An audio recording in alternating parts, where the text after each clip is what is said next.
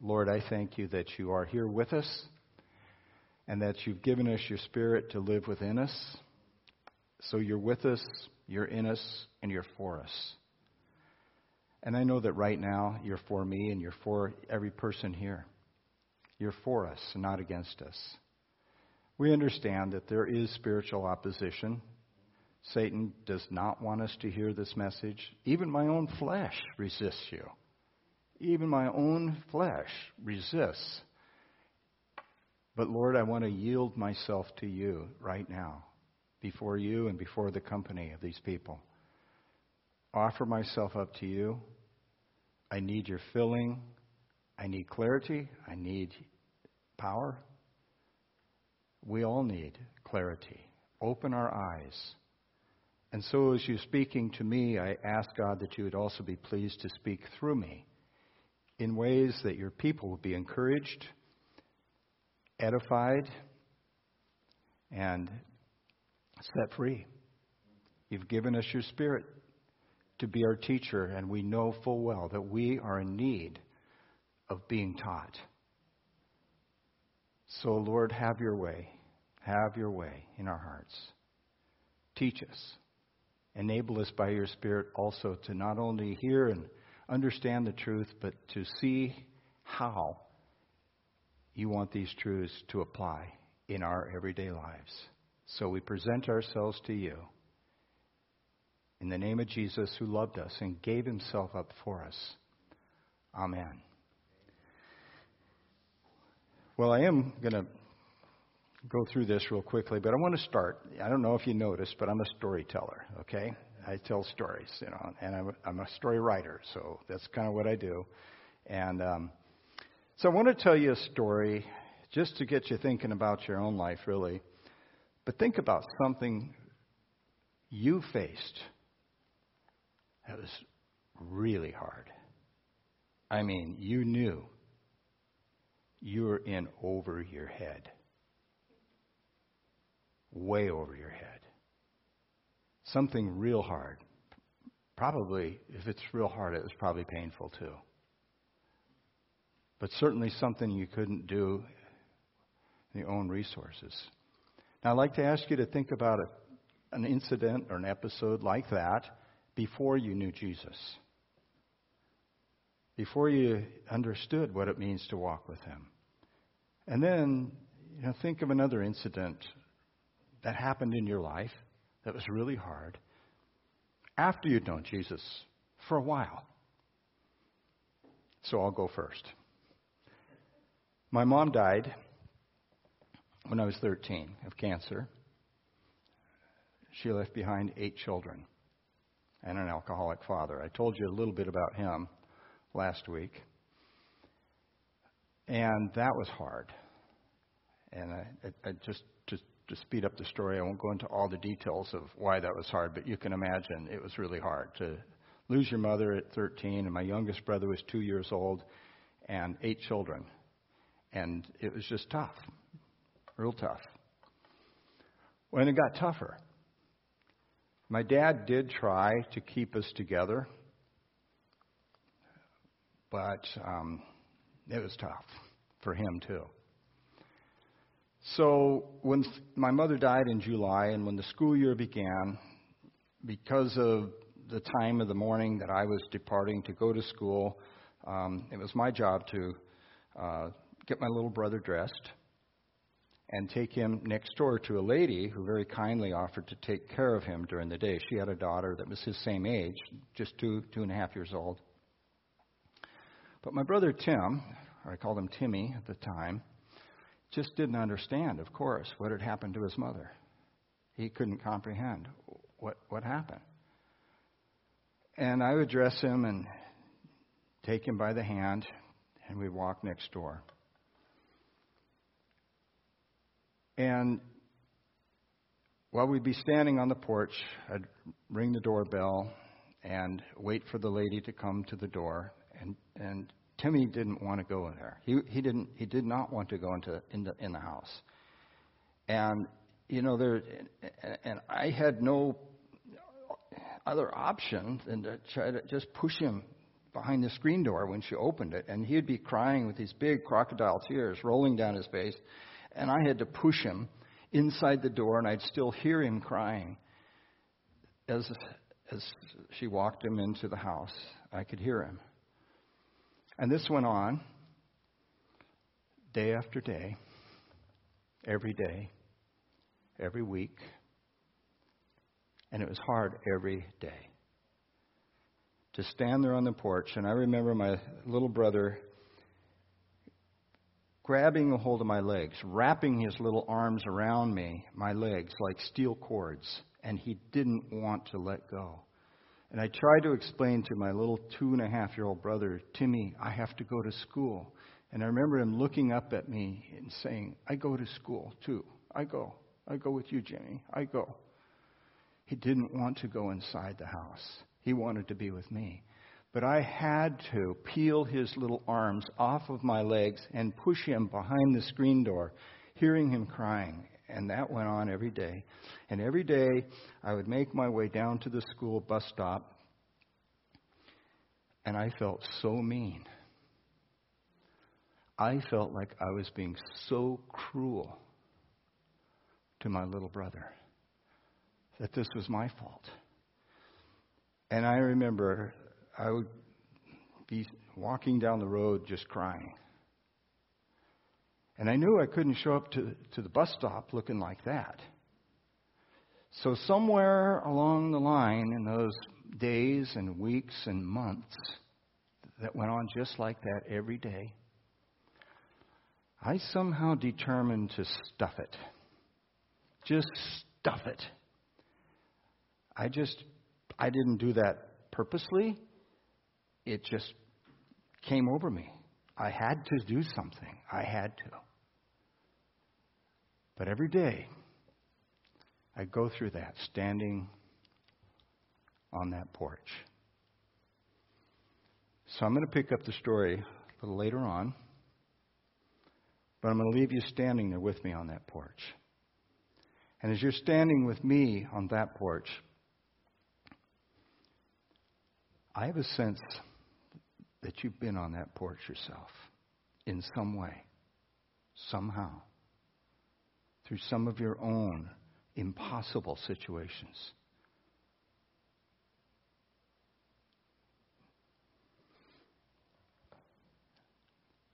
I'm going to tell you about a story of another time that was impossible. And by this time, I'd known the Lord for maybe 20 years, I guess. Anyway, I was a pastor of a little country church down the road at Deer Island. And the little church was a little country church, kind of a sleepy little place. Full of, not full. It was about, I think, 17 people when I came there, so it wasn't full. But it was, friendly bunch. But most of the people were elderly, my age. Septuagenarians in their 70s or in their 80s or whatever, but they were, almost all the people were older. And it occurred to me one day, I hadn't gone to seminary. I just wound up becoming the pastor. I guess they must have been hard up, but anyway, I wound up there. And one day I was looking across my sleepy little congregation, and suddenly it struck me. Funerals. What if somebody died? I don't know how to do a funeral. I'd never done a funeral. Hardly ever been to a funeral, except for my mom's and my dad's. But I didn't know much about how to do a funeral. The last thing I wanted to do is mess up somebody's funeral. I thought, oh man, I am over my head. Well, not everybody was a septuagenarian in the church. There was a 17-year-old boy named Adam Werner. Now, Adam was a real, true country boy. I mean, Adam was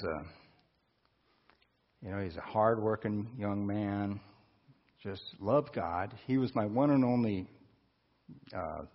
he was my youth group. I met with him individually before the church service.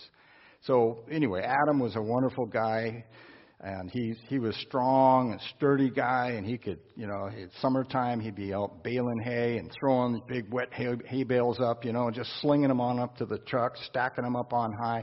Next morning, you'd see him with his big, strong arms just gently hugging a little old lady. And he was just that kind of guy. He was strong and he was tender. And he was a state champion archer. 2 years running. I used to brag about him. Adam put Deer Island on the map. So that was Adam. And he loved the Lord, and he was trying to reach out to his friends. He had just a passion for Jesus. And that was just so cool to see. He's just a delightful guy. One day I got a phone call from our area director's wife, and she said, Adam's been in an accident at the summer camp in Central Oregon. And his mom is at home, and his dad has been notified. He's on his way back, from Astoria, but you need to go up there. And I didn't know what the nature of the accident. She didn't know either. I just knew that there was an emergency at hand. I needed to go up Canaan Road. So I get there, and his mother, Linda, is frantic. And I didn't know any more than she did, so I didn't know what to say, except that I prayed. And every time a vehicle would come up Canaan Road, she'd hear the wheels of the truck or the car, and she'd dash out the door, thinking it was her husband, Roger. And she did that several times. But one of the times when she went out, the telephone rang, and I got further word. Adam had died by drowning. And now I had the news that I needed to tell his parents. But here's another part of the story. 3 years before that, Adam's older brother had died by drowning in the Columbia River. And I had that news to hold on to.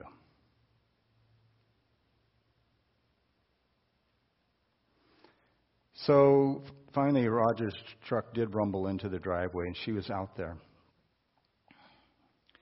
I went outside, and they were just embracing. They didn't know. She didn't know yet. And I knew that that's when I needed to tell him. So I walked very, very slowly toward them, feeling like I was stepping on my own heart with every step I took. And I had to speak the most painful words I'd ever uttered. That God had taken Adam home.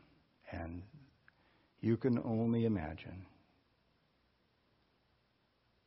the painful, shrieking cries of both parents. And I knew that was a moment right then that they needed to share alone. So I stepped back and I wept alone for them. It was then way over my head. Impossible. And what's more, I didn't know how to do a funeral. Now what am I going to do?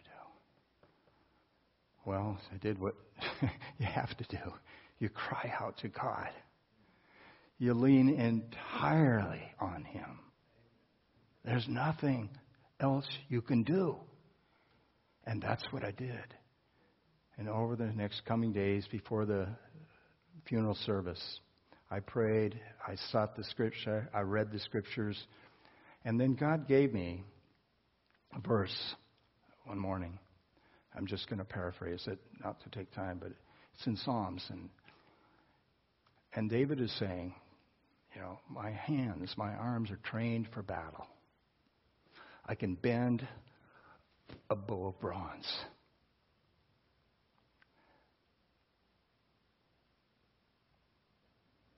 Thy greatness has made me strong.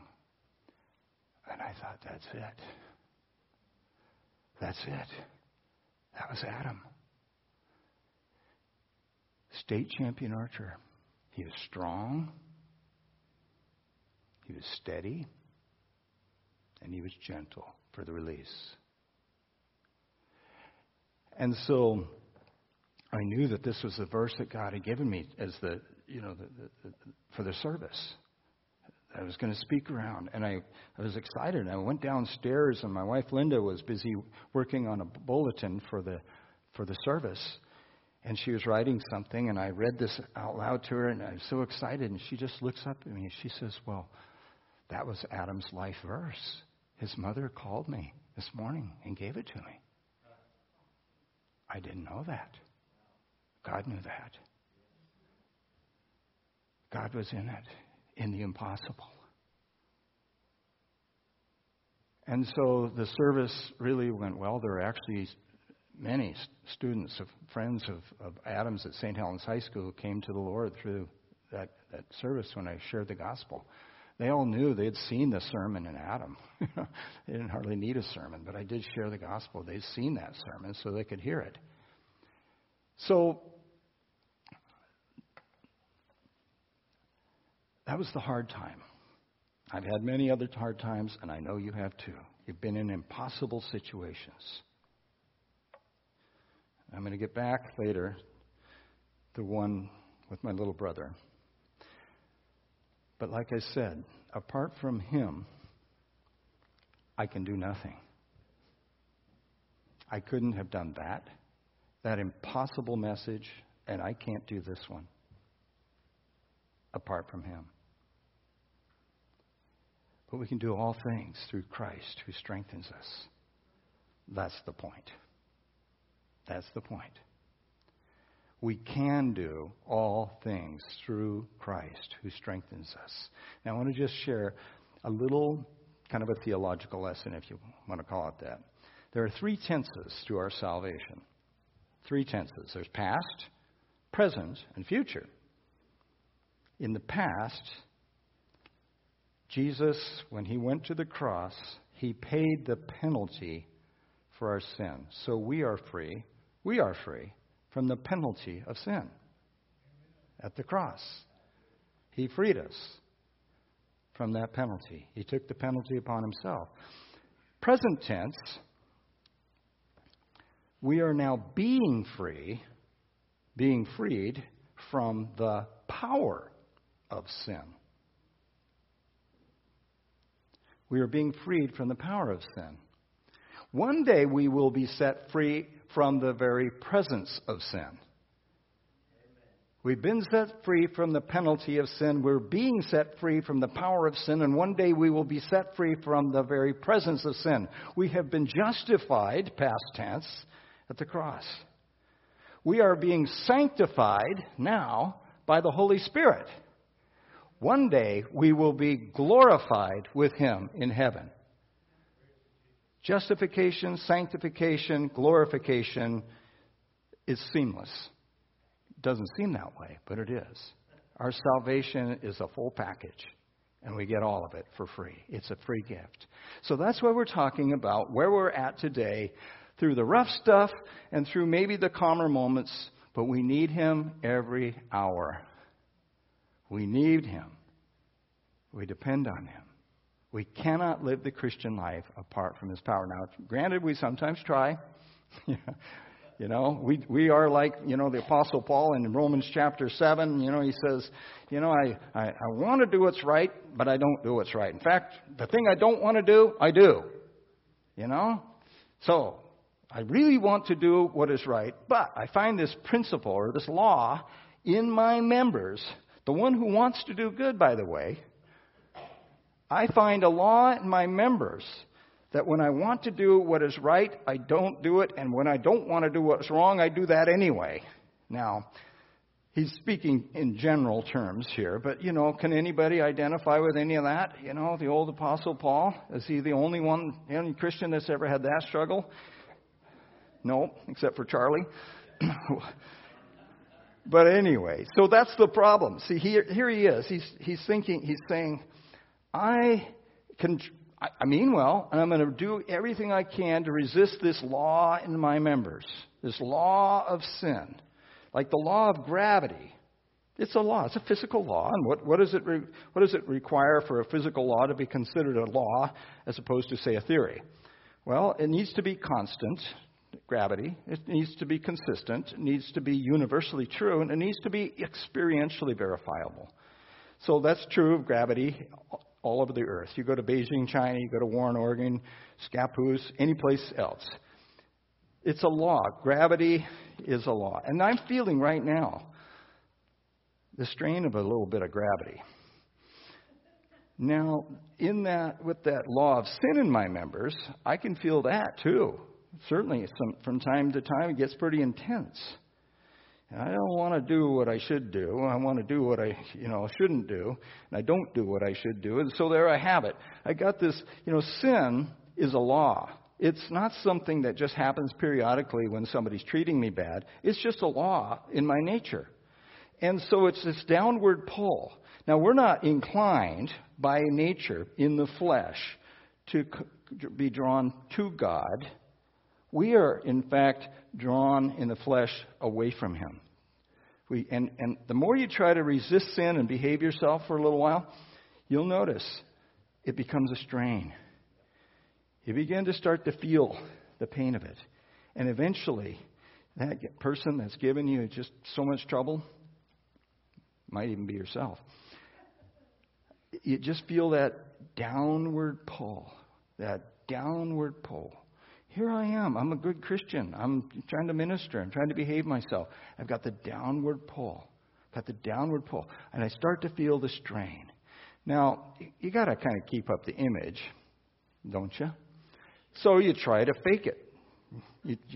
But you're not going to tell anybody about the strain, And so we kind of crazily think that by now, I came to Christ in 1972, so that's, 50 years. You think that by now, that my flesh would be a Christian flesh. I would have gotten converted by now. Well, that's what religion might want to suggest to you, but that's not what Jesus says. He says, apart from me, you can do nothing. The downward pull is always there. So, we have been set free from the penalty of sin. Now, we've got another surprise, another gift that was won for us by Jesus at the cross. We have the Holy Spirit to live within us, to set us free from the very power of sin. So, that's what we want to pick up with. So I kind of did a little bit of... I'm going to ask those who weren't here to do a little bit of your own homework. And I'm hoping that, for those who were here last week, you did a little homework yourself. Just kind of reading through this and saying, well, what does this say to me? And that's what I'm saying. Not what does this say to you? It's what does it say to me?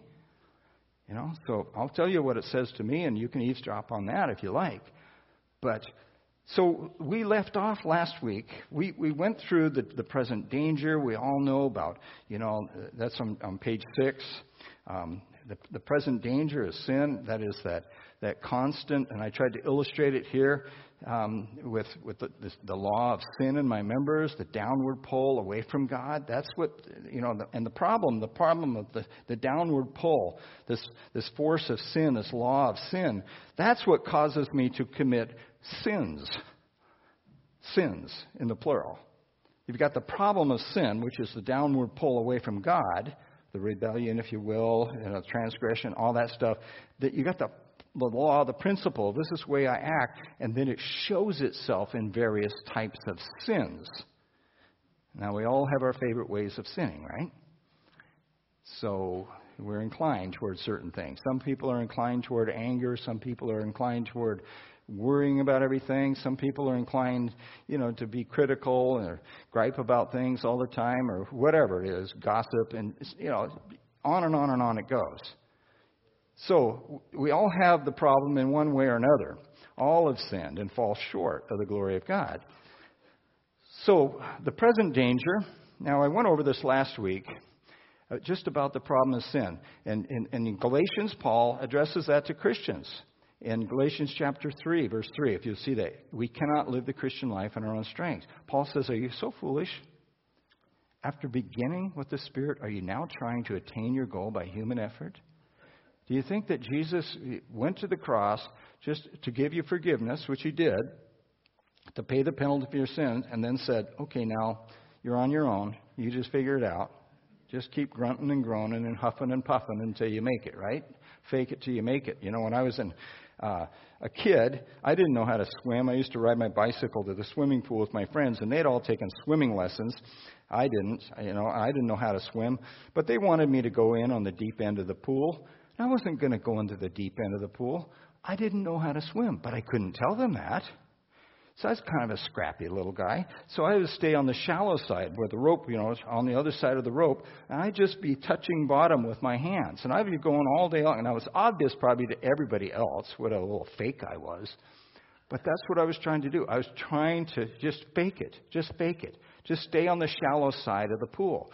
Well, you and I both know that God won't let you stay on the shallow side of the pool. He's going to get you. You will be in over your head. And it's either sink or learn how to swim. And that's what he's teaching us how to do. He gives us the power by the Holy Spirit. So he enables us to not just get sunk and drowned in our sin. He lifts us up. He gives us the Holy Spirit to enable us, to empower us. And so our sinful nature desires all kinds of things. What's contrary to the Spirit? I'm reading in Galatians 5:17. And the Spirit is contrary to the sinful nature. I mean, think of that. Think of that. Just let your mind dwell on that for a moment. My flesh resists God. Not just mine, but I think yours does too. And the Spirit is warring to get the control in my life, the rightful control that Christ won for me, but the Spirit is warring against the flesh. So you could say, therefore, I have this resident Antichrist within. That's not a very fun thing to think about, but it's a fact. There's something in my nature that just resists, it resists God. And so now what we'll find out and what we'll see is that God has also given us a will. We can choose which way we want to go. Wherever you are spiritually right now is where you've chosen to be. It could have been choices that you made just because you didn't know any better. That's possible. Or maybe you do know better and you still did it. You still wind up back in the same old. So there's three kinds of lifestyles. A self-centered life, a Christ-centered life, and another kind of self-centered life. Christians, when we are not relying on the Holy Spirit, can act a lot like non-believers and probably even worse in some respects. When we're just trying to do it because we're frustrated. We actually know better. So, Paul said, brothers and sisters, I could not address you as spiritual, but as worldly. Mere infants in Christ. I gave you milk, not solid food, for you're not yet ready for it. Indeed, you're still not ready. You're still worldly. For since there's jealousy and quarreling among you, are you not worldly? Are you not acting like mere men? Now, he was writing to a church that was constantly in, squabbles. You ever been in a church squabble? They're not much fun, are they? And you know how easy it is to become a part of the problem? You know how you can get drawn into it yourself? Oh man. So, now let's get to the better side of the story, okay? I don't want to get too personal around here. But the intimate journey, walking in the Spirit. By walking in the Spirit, we increasingly experience intimacy with God and enjoy all He has for us. Walking in the Spirit, moment by moment, it's a lifestyle. It's learning to depend on the Holy Spirit for His abundant resources as a way of life. And I think I might have said this or emphasized this last week, but I'll say it again. We learn about walking in the Spirit in the context of everyday life, just the stuff of life. I mean, you learn about it in a church gathering, like this. You can learn these truths, but the application of it has to do mostly, sometimes in the church, of course it does, but, where you live and move and have your being in the course of life.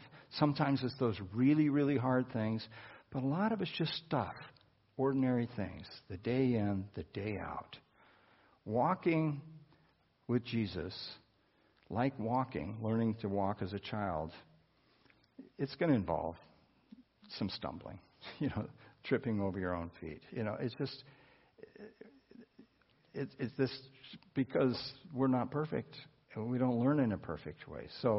But we can learn from our sins, our mistakes, and the Holy Spirit is good enough to show us, to help us with this, but always to lift us up again. So, as we walk in the Spirit, we experience intimacy with God. And the fruit of the Spirit, what we bear as a result of walking in Him, trusting, obeying Him. The fruit of this is love, joy, peace, patience, kindness, goodness, faithfulness, gentleness, and self-control. So self is brought under the control of the Holy Spirit. So we see this diagram on the other side. It represents faith is trusting God and His promises. The person without Christ wants to come in, signified by the cross outside this person's life. Self is on the throne. That person welcomes Christ into their life. Jesus is knocking at the door, wanting to come in. But He never comes in by intrusion or invasion. He only comes in by invitation and by consent. This is the way God works. He doesn't just barge in. He doesn't force Himself in. Even when the angel Gabriel came to Mary and said, Mary, you're going to be with child. When did she conceive? The moment she consented, when she said, be it unto me according to thy word, O Lord. Be it unto me according to thy word. When she consented. And that principle is true throughout our Christian life. Jesus didn't come into your heart either, apart from your consent. And every step of Christian growth has to do with our consent. When we say, Lord, just to say it simply, you've seen how I've been running my life. Now let's see if you can't do a better job. I yield to you. I just give it to you. And that's just in the ordinary stuff, not to mention the times when we are so far over our head that it's just obvious that we have to do this. It's actually easier to yield to the Lord when you're just in an absolute, disaster than it is the day-to-day. So, faith in God, trust in Him, trusting in His trustworthiness. Trusting in His trustworthiness. If He's not trustworthy, there's no sense in trusting Him. But just trusting in His trustworthiness. Now, this is a concept that can be helpful to help us to understand spiritual breathing. It can help us to experience moment by moment this dependence, this invitation for the Holy Spirit to do His work in and through us. It starts with exhale. Confess your sins.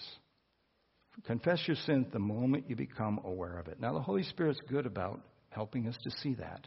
But, Satan is awful about it, though.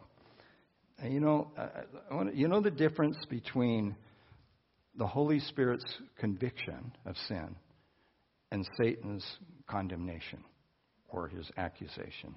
Can you tell the difference? Well, in a nutshell, here's the difference. The Holy Spirit, when He convicts of sin, He doesn't dump the whole dump truck load on us. There might be a dump truck load, but He doesn't dump the whole load. He always convicts specifically.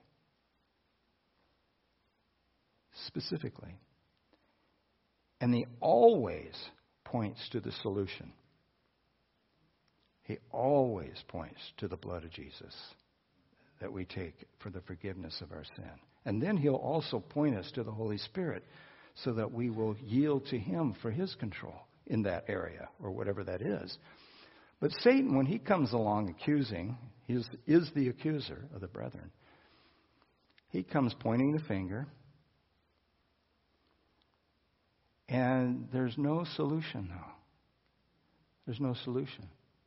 It's just, just keep covering it up, slapping on figurative fig leaves, if you will. Justify yourself, blame somebody else. On and on and on it goes, using figurative fig leaves. And, the problem with fig leaves is that they always wear out, so you've got to keep slapping more on them, on yourself, just like excuses and personal justification and all the defense mechanisms that we have that we've gotten pretty good at using. But those things do wear out, and eventually we keep listening to the voice of our adversary and now come into agreement with our adversary. And by the way, the word to confess means to agree with, to say the same thing as, literally, but to agree with. So we've now come into agreeing with our adversary. And what happens then is you begin to beat yourself and flog yourself and punish yourself for your sin. You're agreeing with your adversary. And if you're in agreement with your adversary, that puts you automatically in disagreement with your advocate. Now, how much sense does that make? But our advocate has one plea and one plea only on our behalf. My blood. My blood. You are cleansed by my blood. Now, when we come into an agreement with that, 1 John 1:9 says, if we confess our sins, he's faithful and just to forgive our sins and to cleanse us from all unrighteousness. So we need to confess or agree with two things here. One, that I have sinned, whatever it is, you fill in the blank. That was wrong. That was not a good, wrong attitude. Words came out of my mouth. This, blah, blah, blah, on and on. I've sinned. But you must also agree with your advocate that you're forgiven. You must. Because if all you do is confess your sins and there's no forgiveness in sight, you're still agreeing with your adversary. And the Holy Spirit, who convicts us of sin and convinces us that we are forgiven, will always point to Jesus. He didn't come to glorify himself. He came to glorify Jesus. He points us to Jesus. He'll point us to the bedrock, to the finished work on the cross on our behalf. So we're back on square one again, right where we belong. So this is the work of the Holy Spirit. So we now, in agreement with him, we come into agreement. We exhale by confessing our sin in the moment that we're aware of it, the moment that the Lord might bring this to our minds, agree with God concerning it, and thank him for his forgiveness according to 1 John 1:9. Now, confession requires repentance. That's a turn. It's like, okay, I got forgiven. Now I think I'll go do it again. Well, yeah. So how's that been working for you? But it's a change in attitude and action. It's a turn from ourselves to God. Repentance isn't just stop doing the naughty thing you've been doing. Repentance is the reason why I was doing it in the first place is because I was in the flesh. I was just, whatever I was doing. So turn from your flesh and say, man, I can't put any confidence in my flesh. It has proven itself to be so utterly unreliable all the time. Why would I keep trusting in something that's utterly unreliable? Or somebody, namely myself. But I trust in him for his forgiveness, and now I trust in him for his empowering. So, I inhale. I surrender control of my life to Christ. And I rely on the Holy Spirit to fill me with His presence and power by faith, just trusting in His faithfulness, in His promises. According to His command and promise. He did command, by the way. He didn't make it optional to be filled with the Spirit. In Ephesians 5:18, He says, do not be drunk with wine, which is dissipation, but be filled with the Spirit. Be filled. And the actual tense of that verb, to be filled, is be being filled. Moment by moment, situation by situation. That's the way life unfolds, moment by moment. You get just one heartbeat at a time and one breath at a time. That's the way life unfolds. That's how we're kept alive. Same thing is true spiritually. Moment by moment, situation by situation. You can just breathe it and say, Lord, I blew it again. I'm tired of that. But I'm coming back to you again. Now, the more we do this, the more we say, I'm just going to depend on Him. I'm going to spend more time with Him. I can't wait until the emergency happens. I've got to spend time with Him and just seeking Him and yielding to Him and worshiping Him. So, how does the Holy Spirit fill us with His power? We're filled with His Spirit by faith. Just by faith again, trusting in His faithfulness, enabling us to experience that kind of, and even want to have this intimacy with Him. When you just see how faithful and how kind He is. And think of this, the fruit of the Spirit is love, joy, peace, patience, kindness, goodness, gentleness, faithfulness, self-control. That's the fruit of the Spirit. Well, the Holy Spirit actually treats us in that way, with love and with joy and with peace and with patience and with kindness and with goodness and with faithfulness and self-control. The Holy Spirit is filled with the Spirit. Does that make sense? The Holy Spirit has the fruit of the Spirit. And when His Spirit, who lives within us, has the control, He will exhibit the fruit in us. We don't muster something up inside of us. I just got to get this fruit of the Spirit going, See if I can't work it up somehow, some way. Well, you can't do that. It's impossible. He does that. And He does that as we simply yield control to Him. So, the essence of the Christian life, now listen to this. The essence of the Christian life is what God does in and through us. In us and then through us. In and through us. Not what we do for God. Now, we do get the cart before the horse, We tend to think, if I just abide in the work, things will go well. Well, nowhere in Scripture does it tell us to abide in the work. It says, abide in me, Jesus said. Abound in the work.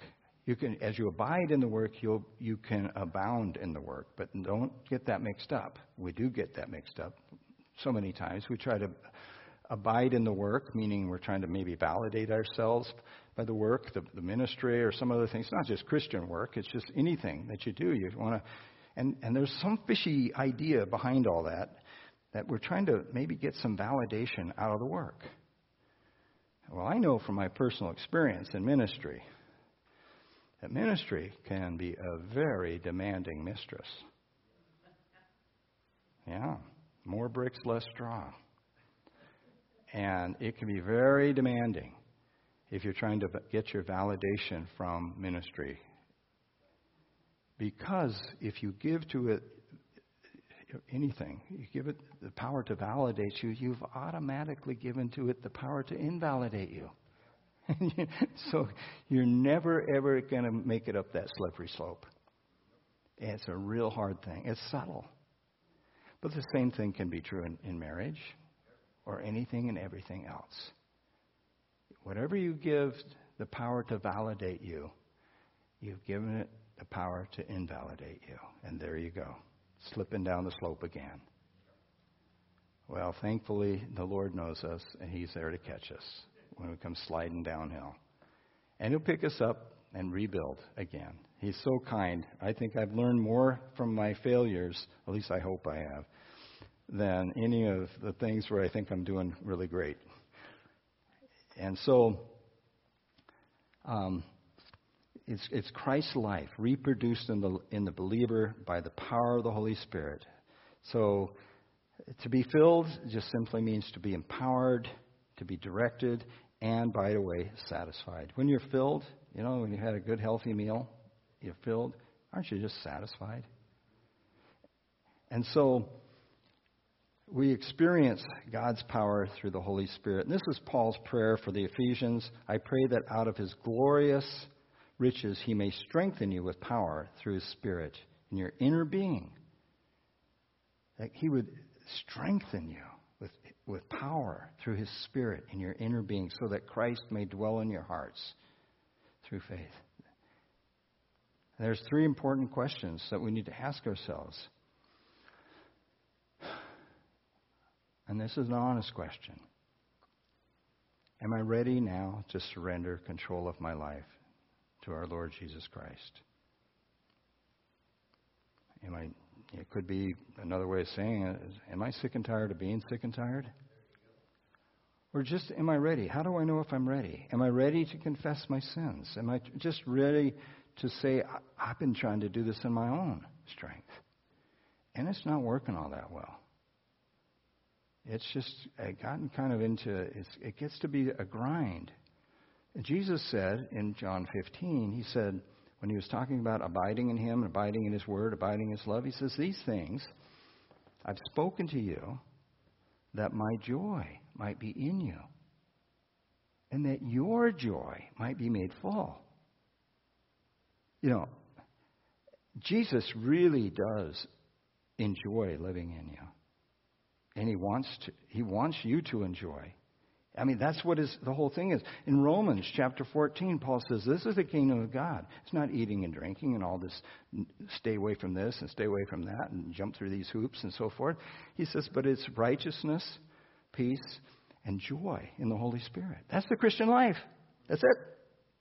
It's joy in the Holy Spirit. You'd be amazed at what you can do willingly and gladly when there's joy. And there's no greater joy than seeing sin that has bound you, maybe for years, bad habits or maybe attitudes and so forth, and just having freedom. When you've been set free, there's joy in being set free. But every single person in here is a unique human being. A person that God has made in his image to express his likeness in a way that he cannot express himself in the same way through anybody else but you. You're one of a kind in all of human history. So you could say that when you come to Jesus and you're filled with the Holy Spirit, you get promoted. You get promoted to being yourself. You really do. You get promoted so the joy that is in you and is expressed through you, this is what he's after, is to restore. That's another aspect of our salvation. We've been redeemed. We've been reconciled. He is now restoring us so that the original image, the life of Christ can shine through us in the way that he created us in the first place to exhibit and express his likeness. Now that's a promotion. Yeah. And so the question is, when you think about what God has to offer, and then you think about what's been dragging you down and keeping you what he has to offer, the question now makes a little more sense. Well, am I ready? Well, what does it take to get ready? Am I ready simply to say, have thine own way, Lord? I just give it to you. This situation that's been bugging me, just break it down. Specifically, this situation where I've been failing, this situation where I'm still really, I got this grudge and I'm really still pretty mad about that thing. Am I willing to just confess that, just agree with him? And agree with him that I'm forgiven, and agree with him that he's willing and able to empower me so that I don't have to be a victim of the rest of my life. I can live in victory. Are you ready for that? What does it take to get ready?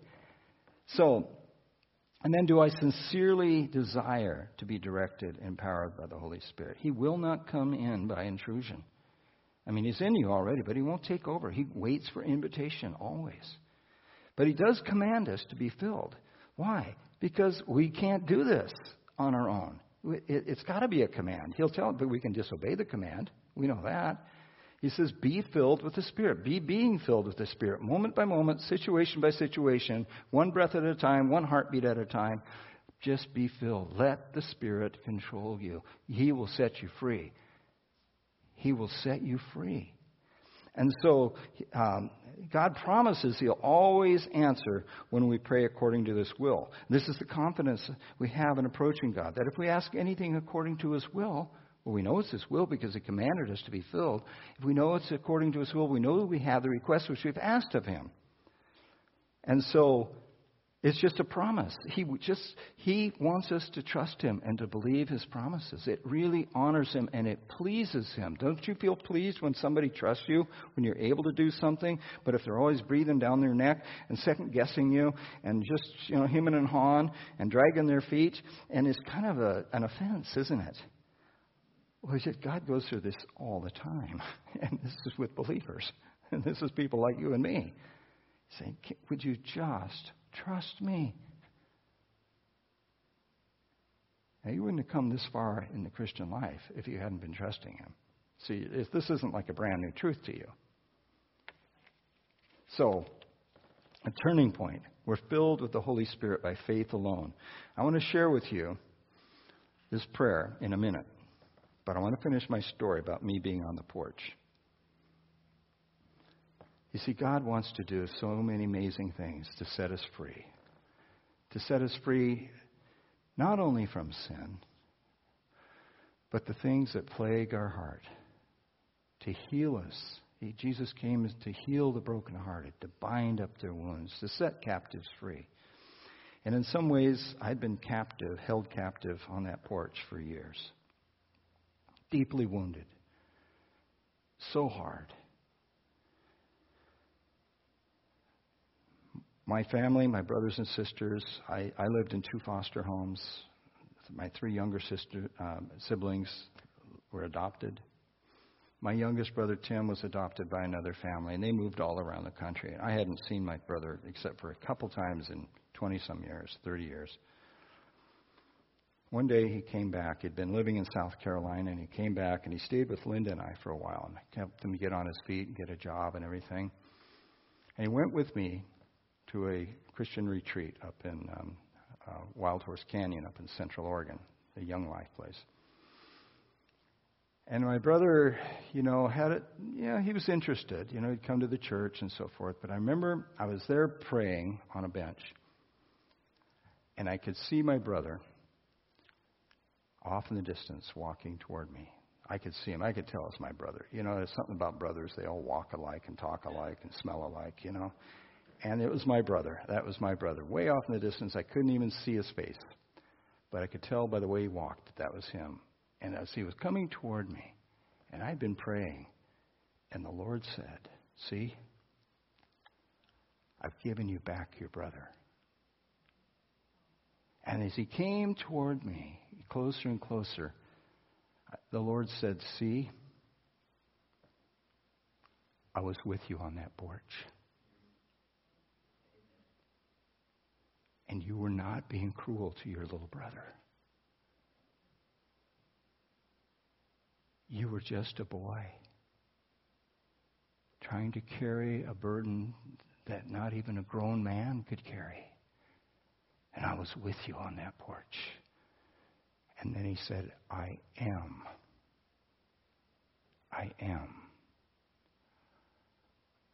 with you on that porch. Because he took me back to the porch. You see, the healing balm is in the wound. He came to heal the brokenhearted, bind up their wounds, and set captives free.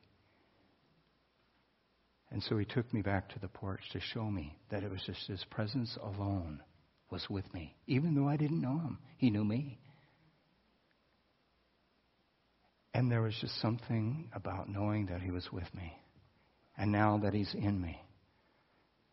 And I was just, I was a mess when my brother showed up. And he thought, he knew I was crazy, but now he had positive proof. What in the world is the matter with you? But that was so healing. That was so healing.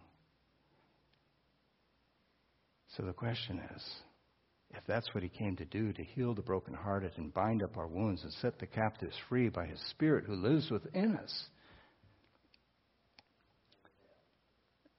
doesn't it make sense to say, okay, I'm yours. I'm not mine. I've been bought with a price. The precious blood of Jesus. I belong to you. Fill me. Satisfy me. So that's what I want to ask you about. If that's where you are, if you're ready for that, in just a quiet moment, just read this prayer through. And there's nothing magical about the prayer. Sometimes words can get in the way of a good prayer, I think. But the words mean something. And if this means what you mean, only if it means what you mean, I just encourage you, let's just quietly just bow and present our hearts to the Lord and say, God, this is what I need. I need you.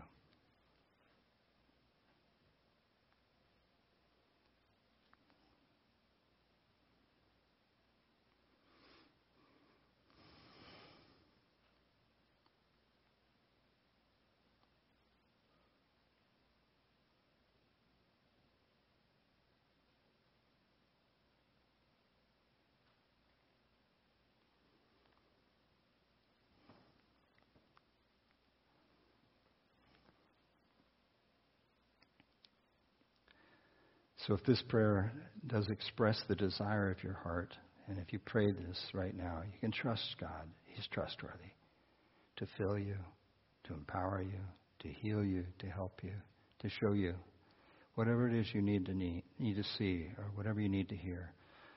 But right now we have Tom and the worship team, and to lead us in worship, I think it's only appropriate that we respond with worship from our hearts. Thank you. Thanks for joining us in the study of God's Word with Pastor Kerry Wacker. We'd love to have you join us in person for worship each Sunday morning at 9 a.m. or 10:45 a.m. We also meet Wednesday nights at 6:30 p.m. Warren Community Fellowship is located at 56523 Columbia River Highway in Warren, Oregon, between Scappoose and St. Helens. For more information about Warren Community Fellowship or about WCF Ministries, call us at 503-397-4387. And don't forget to like us on Facebook.